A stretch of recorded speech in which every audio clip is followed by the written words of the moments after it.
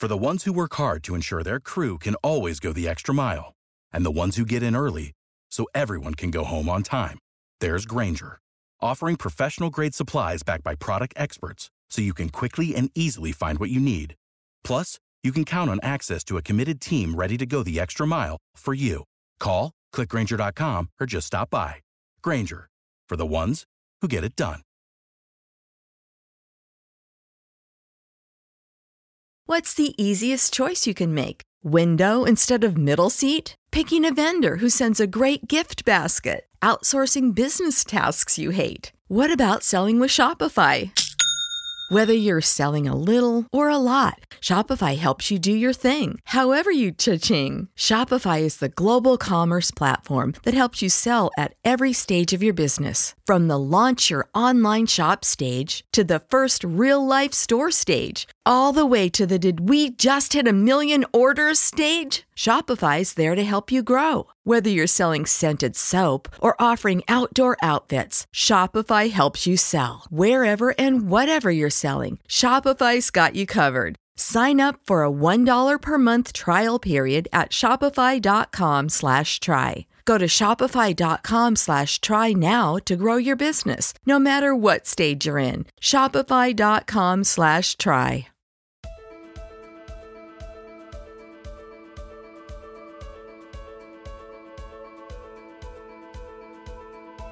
Welcome to the Uncommon Drive podcast with Jeff Cross and Chad Ozy. Join us as we look at life, leadership, and legacy through the lens of sports officiating. And welcome to another episode of the Uncommon Drive podcast. My name's Chad Ozy. I am here with my good friend Jeff Cross, and we literally were just saying the words. Sometimes we all call strikes that aren't strikes, and that is the truth. That may be the mantra for the day. Sometimes we do that. I think it's a great thing, Jeff, when we remember, even here as we're kicking off another podcast, that we don't have it right all the time. No, yeah. No, we just don't. And sometimes that has to do with what we do on the field or on the court. Sometimes it even has to do with our podcast. Sometimes we get it right. Sometimes we don't. And so if you're out there today and you're listening and there's something that you go, "Ooh, is that right?" And you have questions about it, shoot us an email at uncommondrivepodcast@gmail.com. Greatest way to get a hold of us and get us responding back to you, because that's really what we want to do on this podcast, is provide you with content that is helpful to you as you're having that windshield time, that drive to the next game, to the next camp, to the next time at the gym to get ready, whatever it is that you're doing during your training season of the summer for both baseball, basketball, or any other sport that you happen to work. And we hope this is helpful and beneficial to you, not just as a sports official, but just as a person, as you pursue your life and your leadership with others and your legacy that you're going to leave for the next generation. How you doing today, Jeff? Man, I'm good. Excuse me. The weather is cool today. Ooh, it is. I mean, we spent the past 2 weeks in pool land and staying by the beach and the water, and now we're in hoodies and sweats. So that's okay. That's one of the things I love best about the Midwest is, you never know what you're going to get when you wake up in the morning. So it's a true. I actually took a golf cart ride last night, got home from my game. We still had about an hour's worth of light, maybe half hour. I told Gina, I said, let's take a golf cart ride. So we did, and we took it around the area, and we actually saw a fox. Ooh. Yeah, of course I stopped. And Gina's like, what are you doing? I'm like, I'm going to check out the fox. She goes, you're going to scare it. I'm like, I just want to watch the fox. That's all I really want to do. I don't care if I scare the fox. I'm in a golf cart. I'm above the food chain of the fox. So, but yeah, it was really an enjoyable time to spend with my wife. And I know I probably sound like I'm 80 years old riding golf cart, but it's one of the best things I've ever done as far as I'm concerned. I know it sounds weird. That is so great. Yeah. Well, Jeff, today our episode is kind of going to be a follow-up to something that we did a week or so ago when we talked about the fact that, what's it like to prep for camps? Mm-hmm. And we specifically mentioned that that you had, a camp coming up that you were directing. You're one of the 3 co-directors of a camp that took place up in Appleton, Wisconsin, and had a great time up there. I had the opportunity to go as a camper to that camp and get to see it from that side. Obviously, you saw it from the director and evaluator, clinician, teacher side. And so we're going to spend a little bit of time today talking about that experience. Now, we're not talking about people specifically. So if people that are listening to this were there, don't get worried. Jeff's not going to call you out. Who knows? He may say something positive or something like that, but nothing negative will get called out by name. But what we are going to talk about a little bit today is, we had spent time talking about what are the things that you need to do going to camp, and it'll be really interesting to hear your perspective on, are people doing those kinds of things? Are they not? Are there things that maybe we hadn't thought of when we were thinking about camps or talking about camps that maybe this experience brought to your mind that as we head into other camps, a lot of us still have more basketball camps this summer, more baseball camps coming up. Are there things that can be beneficial to us there? And maybe just some kind of your overall thoughts. So why don't you share a little bit with us? Well, as we were talking about a little bit before we started the podcast, one of the things that I did not hear, me personally, in the 3 days, I guess it would be 2 days really. So 2 days of camp, I never heard the phrase, yeah, but. Oh. I never heard it. That may be the first camp in the history of man that did not happen. The 12 other clinicians could have heard it 100 times, but maybe whoever, I got lucky and didn't have to worry about that. So I just didn't hear it. And, I thought about that a lot, and I'm wondering if we're hearing, yeah, but because the way we're presenting our evaluation. Oh. We're giving them the opportunity to say, yeah, but. Okay. And maybe we need to take that opportunity away. So I just never heard it, and it was great to hear. If anybody's had me as a clinician, one of the things I like to do is make those campers feel like they achieved something when they got done. Okay. Whether they did great or not is regardless, but you need to know, it's difficult to do what we do, not just being a clinician, but to be a basketball referee or baseball umpire or whatever official that is. It's very, very difficult. And when you go out and do it and you get to the final buzzer and it goes off, you did it. Whether your grade is a C- or an A+, you still finished a job that was very difficult to do. And I think sometimes we lose track of that. We lose track of, okay, well, I'm just looking for this evaluation. I'm looking for these tips, and I'm looking for these ideas to make my game better. And that is great, but we can't lose track of the great thing we just did was we were able to officiate that game to an above average level. Mm-hmm. And there's a lot of people that can't do that. Absolutely. And, this was a really unique camp, I think. At least I've been to this particular camp now, I think at least 4 or 5 years. Yeah. And I think more than ever this year, there was a much wider range of people in their officiating careers, as far as people that, had really hardly ever even stepped on a court, Yeah. all the way up to, then you had people that, maybe had been on a court, but obviously hadn't worked collegiate level. You had people that were just starting out JUCO, people that have done D3, D2, D1. I mean, there was a wide range and several people in each of those categories. We actually had a gentleman that was 72 years old. Isn't that amazing?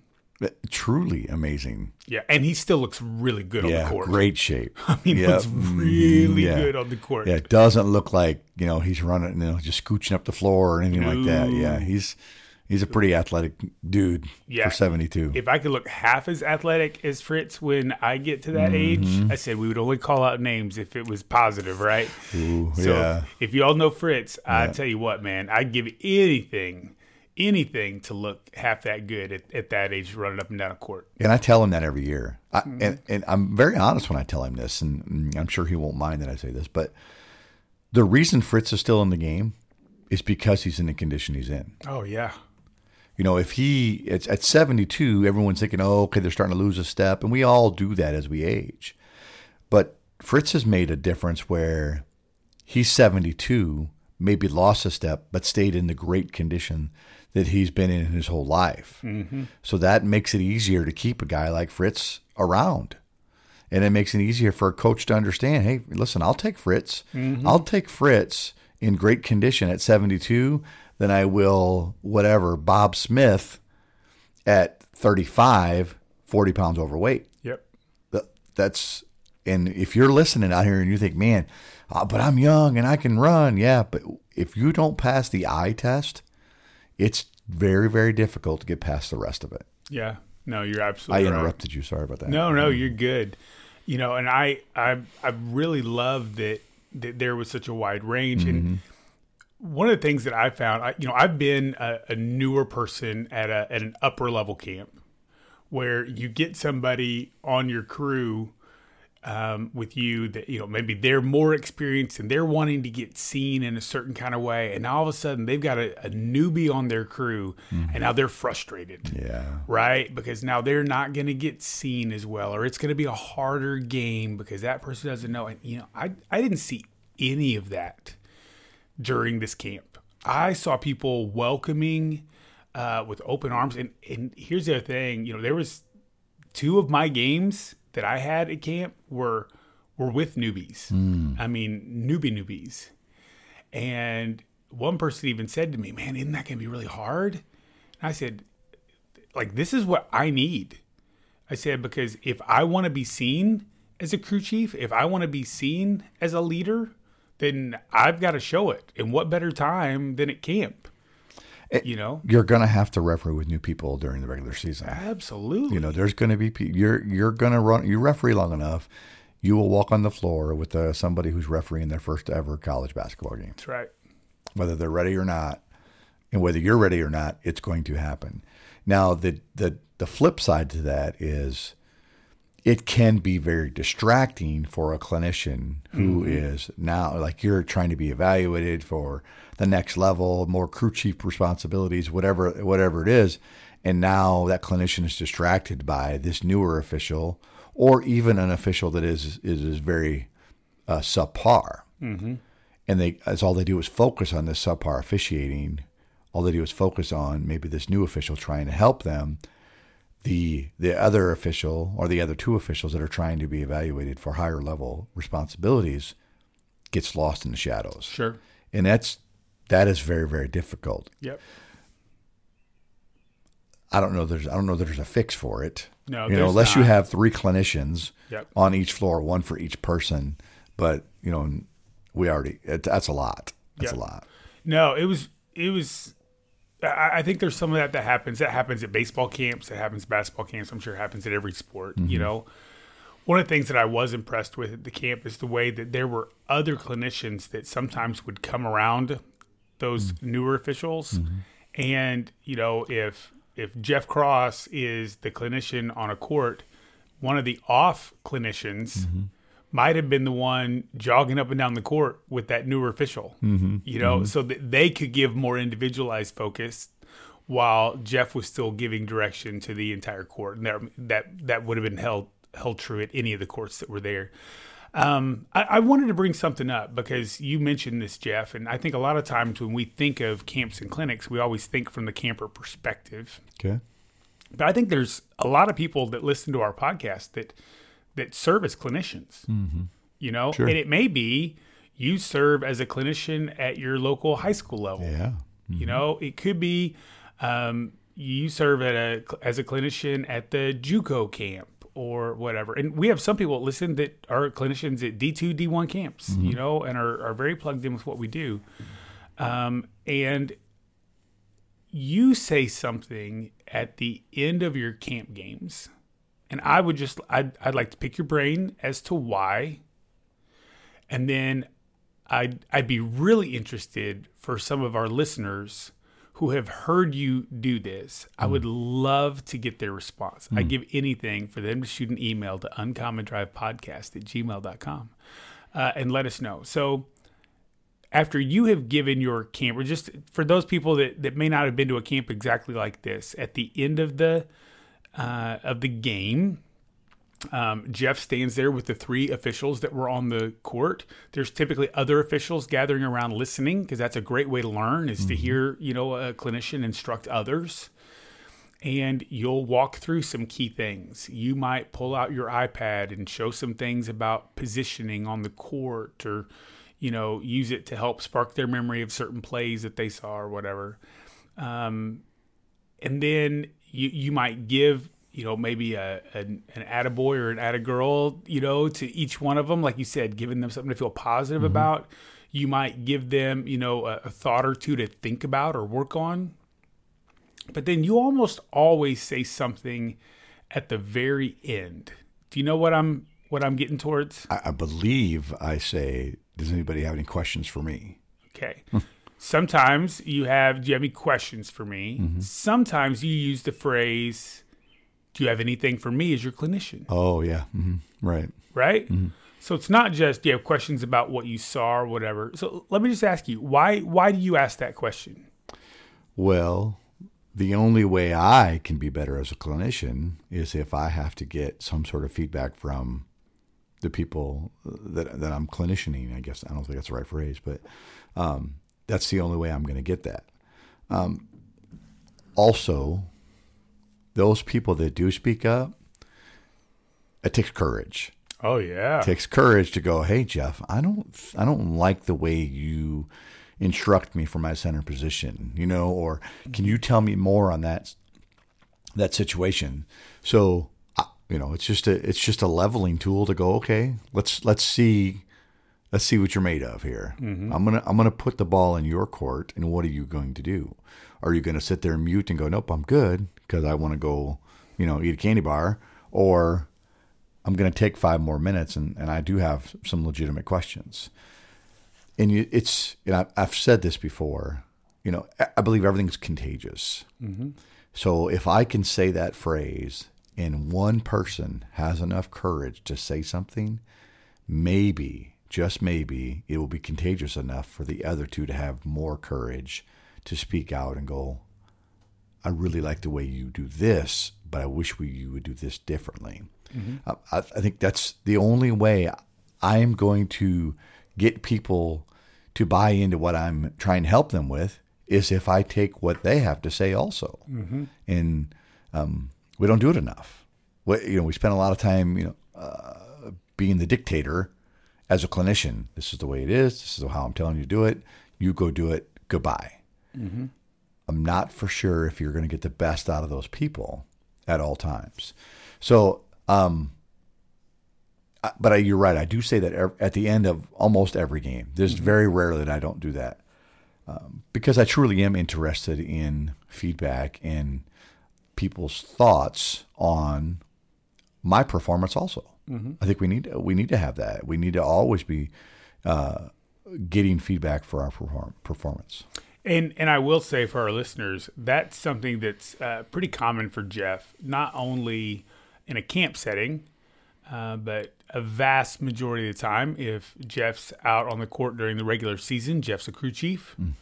One of the questions that he often asks in the locker room before the game, hey, is there something as a crew chief that I can do for you today to make your day better on the court? Yeah. And it's funny, sometimes you'll see people's eyes pop up and go, oh, hey, if you can just, if you see me getting deer in the headlights, if you can just, sometimes I need to laugh, or I need to refocus, or I need to, and sometimes people really give you something in the middle of that. And if they do, Jeff almost always finds an opportunity in the first 2 minutes of the game to do it, and then the other thing that you say a lot of times in a post game, hey, is there anything I could have done better tonight as a crew chief? A crew chief, and I think I think there's a sense of humility in that. Saying, hey, I'm trying to get better at what I do too, because I've heard Jeff ask that in a JUCO game with 2 almost brand new officials, where you're going, okay, what could those people possibly give Jeff? But yet, we said a minute ago, as an official at any level, you might be working a game with two brand new people, right? Now, we know this would be a very uncommon thing, but if you're going to work a game and your other two partners are traveling together and something happens to them, now it could be something catastrophic, like they get in a car wreck on the way to the game. Sure.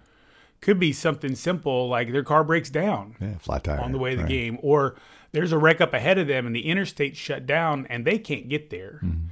And the assigner is doing everything they can to get this game played. And so what they have found is two people that work high school basketball that live 15 minutes from the stadium. And Jeff, they're going to be there 20 minutes before tip, And we could all say, well, okay, maybe that would happen at the JUCO level, but that never happened at the D3 level. Well, yeah, it has. Well, that never happened at the D2 level. Yeah, it has. Well, that definitely would never happen at the D1 level. We've all heard stories of people getting pulled out of the stands at a D1 game. Yeah. That, the AD at the school knew that person works high school basketball. They worked our scrimmage last week, in the summertime. Yeah. And here we go. I worked a baseball game. I worked a conference doubleheader where my partner went down at the beginning of a game. And so I had worked the first game behind the plate. My partner went down like in the first inning of the second game. So I'm running back into the locker room to put my plate gear back on to work a second plate and work it solo. And when I get back out to the field, there's a guy standing there in a CBUA hat and umpire clothes. And I'm told this is going to be my partner. And I don't have a chance to pregame. I don't got nothing, right? So it is something that can happen. Yeah. So what a great opportunity to practice that kind of thing at a camp setting. Yep. Knowing that, man, if it's, I may get overlooked with some things with the clinician because of this, but this is still a way I can get better.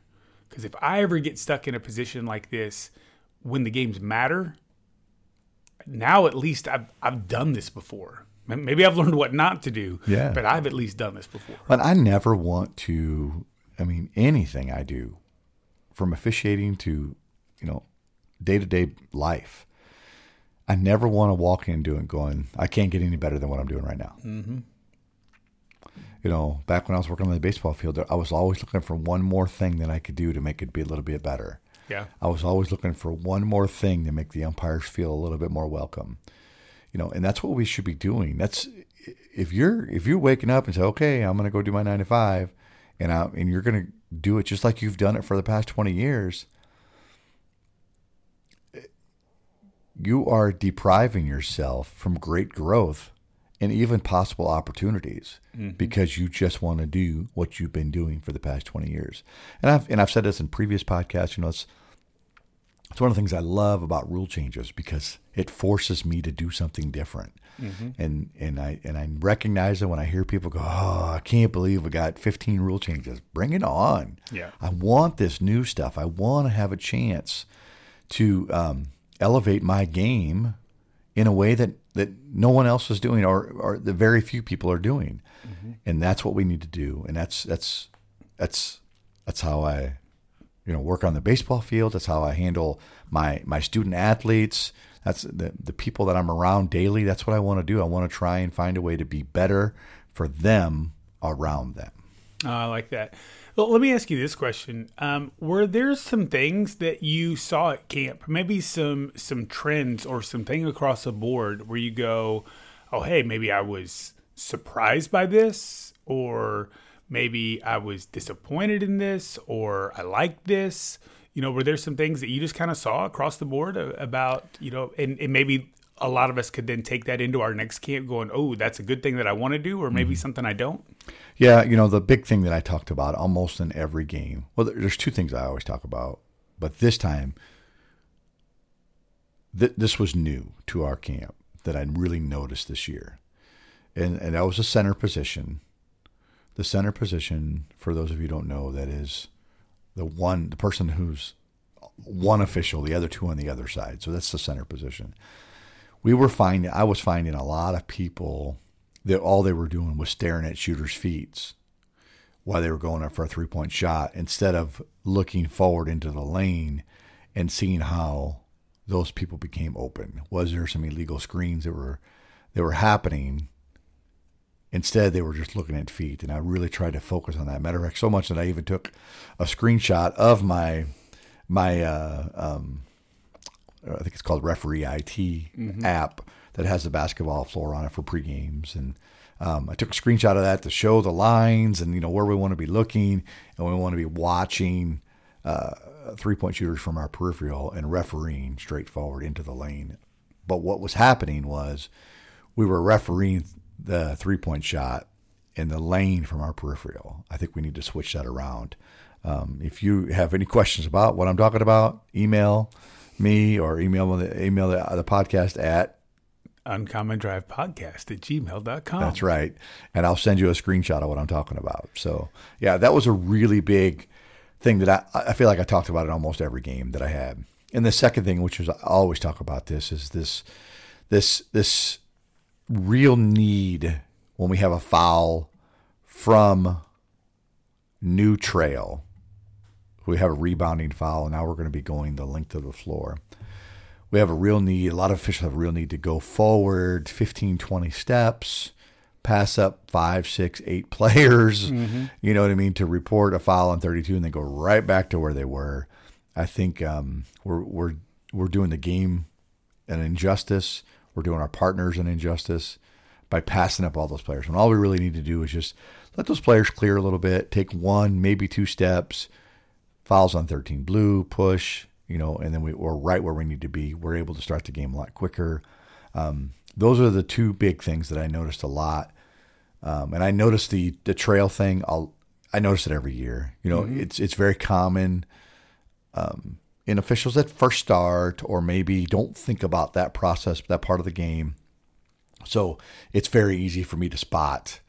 And let's face it, we don't have a lot of backcourt type fouls, rebounding fouls. We do have some, but compared to shooting fouls and every other front court fouls that we might have, we have very few of those. So when they happen, I'm like, oh, there it is again. There it is again. So those are the 2 big things that I talked about almost in every post game with the officials that I had. I'd like to give one little wrap up here, just from a camper perspective. Okay. And I think a lot of us, basketball people are hot and heavy now into D1 camps are going. There's D2 camps that are happening. Baseball camps are right around the corner, and a ton this fall. And we've talked about it before, but I think it's so important to reiterate that the social aspect of what happens at camp is a big deal. Mm-hmm. Don't sacrifice the social because you think you might be 2% better on the field or the court the next day. Man, if I get 30 minutes extra sleep, I'm going to be that much better on the court. Mm-hmm. And I'm not saying sleep's not important. I'm not saying stay out until 4 o'clock in the morning every night. That is not what I'm saying. But you only get so many opportunities to build bonds and connections with people. Mm-hmm. And during the season, we're building those bonds with 1 or 2 people at a time, for a short period of time, pregame, postgame, right? At a camp setting, you get the opportunity to build those bonds with dozens of people, whether it's just going to dinner, after your games, or it's, hanging out and visiting in the lobby or wherever you might be, or just sitting talking with other officials while another game's going on before your game, and not talking about it from can you believe what they're doing wrong? Not that, right. But just building some relationships, because then those are the people that you're probably going to see during the regular season, right? If you want to work for that coordinator and those other officials want to work for that coordinator, then guess what? You both might get hired by that coordinator and end up on the same job this year. Mm-hmm.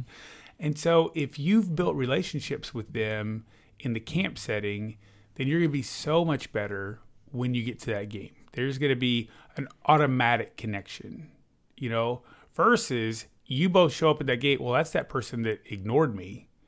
That's that person that was standoffish. That's that person. Now you've automatically created a barrier. And I just think it's a great reminder as we head into camps. Find ways to build relationships. And then, because this is the Uncommon Drive podcast, I'm gonna put a challenge out there to our folks. I like it. When you see someone who's not connecting, be the one that goes and connects with them. It was interesting.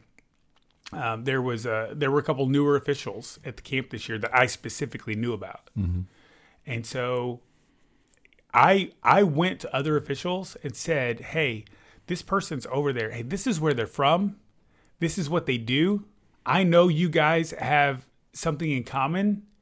It'd be awesome if you got the opportunity to meet them tonight. And I didn't always just walk them over. Yeah. Well, hi, June. This is Julie. I didn't do that, right?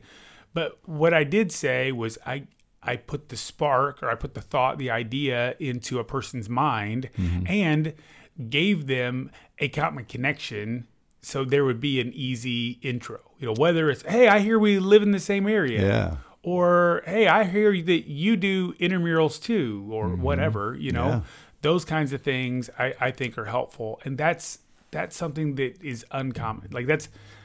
That's a leadership thing that's not about us. It's about making that person better, but making that person feel connected and accepted and good. And I think we need to do more of that. Just to put it in perspective, and I heard someone say this, and it applies to a lot of things. They were talking about your parents, the time you spend with your parents. But let's just talk about this. So let's just say you go to a camp and you want to have a chance to connect with, we'll just say, the coordinator. Say you want to connect with the coordinator. You're going to go to this camp, let's just say 10 years. And you're going to try and connect with this coordinator every camp. And if you get 15 minutes to connect with them, I'm not going to be able to do the math, but it'll be 150 minutes over 10 years. Over 10 years. That's all you're going to get. That's it. You have 150 minutes to make it, not only say make an impression, but to have an impact on your coordinator, or for that coordinator to have an impact on you. And sometimes we lose track of that. Oh, I'll do it next year, or I'm going to sleep, or, because I just got this one game tomorrow and I got the first game and I want to be on my toes. But over the next 10 years, you don't have 150 minutes. That's not very long. Yeah. Geez, I've been to dinner that's been 150 minutes. That's right. 2.5 hours is not a lot of time. Yeah. So that's the way we got to think about those things when we think, okay, do I want to go to bed? Or, maybe I could stay up 10 more minutes and try and connect with whoever, the coordinator or Jeff Cross or Chad Ozzie or a new official. You're having that opportunity and seize that opportunity to do that. Yeah. No, I think that's great. Camp season for me is exciting. It is. It's something I look forward to. One of the greatest things about going to camp is you walk into that hotel lobby and there's somebody else getting ready to check in that you know and that you love, and you get that hug, you get that handshake, you get that whatever, and it's a reminder that we're all in this together. And so I want to say one little last thing as we're wrapping up. And I was reminded of this by something that another official posted on social media recently. We live in a world today. We live in a culture in America, especially, that loves to divide up teams. We love to say us versus them. Yeah.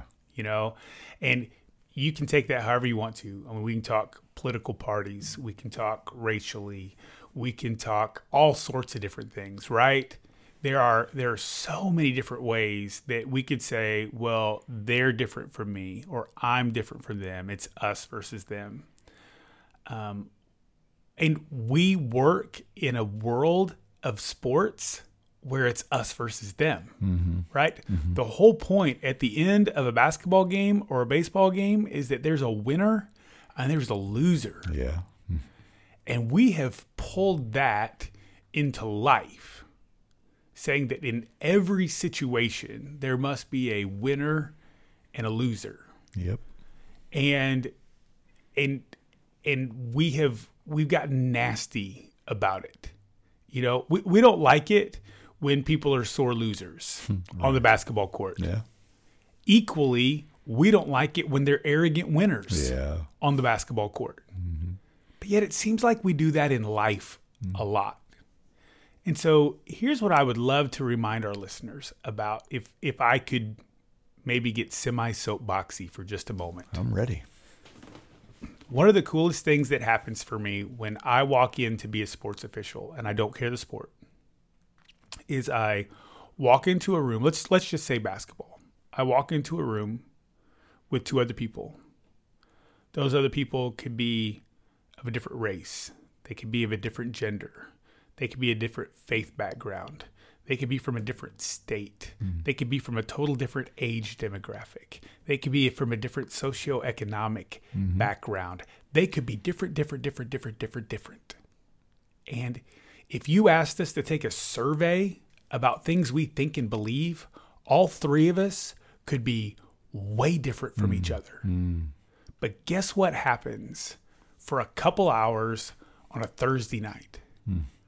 We all put on the same uniform. And we all walk out on a court for the same purpose, with a common goal. And we have each other's backs the whole night. And guess what? We don't have to agree on everything in order to do that. Right. We do have to care about each other. We do have to want well for each other. And so I think it would be awesome if just in whatever corner of your world you're in today, as you're listening to this, if you would be uncommon enough to say, it's not about us versus them, it's about we. It's about all of us working together to make our world a little brighter place, to show love and care and compassion, even when we don't always agree. Yeah. And I think it's one of the most uncommon things we could do. Yep. We before me. That's right. Amen. Absolutely. Folks, I hope this has been helpful to you. As Jeff has said, as I have mentioned from time to time, if you have questions, if you have thoughts, if you think my soapbox was totally wrong and incorrect and you want to tell me all the reasons why, I am more than willing to read that email. Send it to uncommondrivepodcast@gmail.com. Take time to love each other. Take time to take care of each other as you pursue excellence in your life, in your leadership, and in your legacy. We'll see you all soon. See you, everybody. Thanks for listening to the Uncommon Drive podcast. Be sure to check us out on Spotify, Apple Podcasts, or wherever you listen to your favorite podcasts. And be sure to leave us a 5-star rating.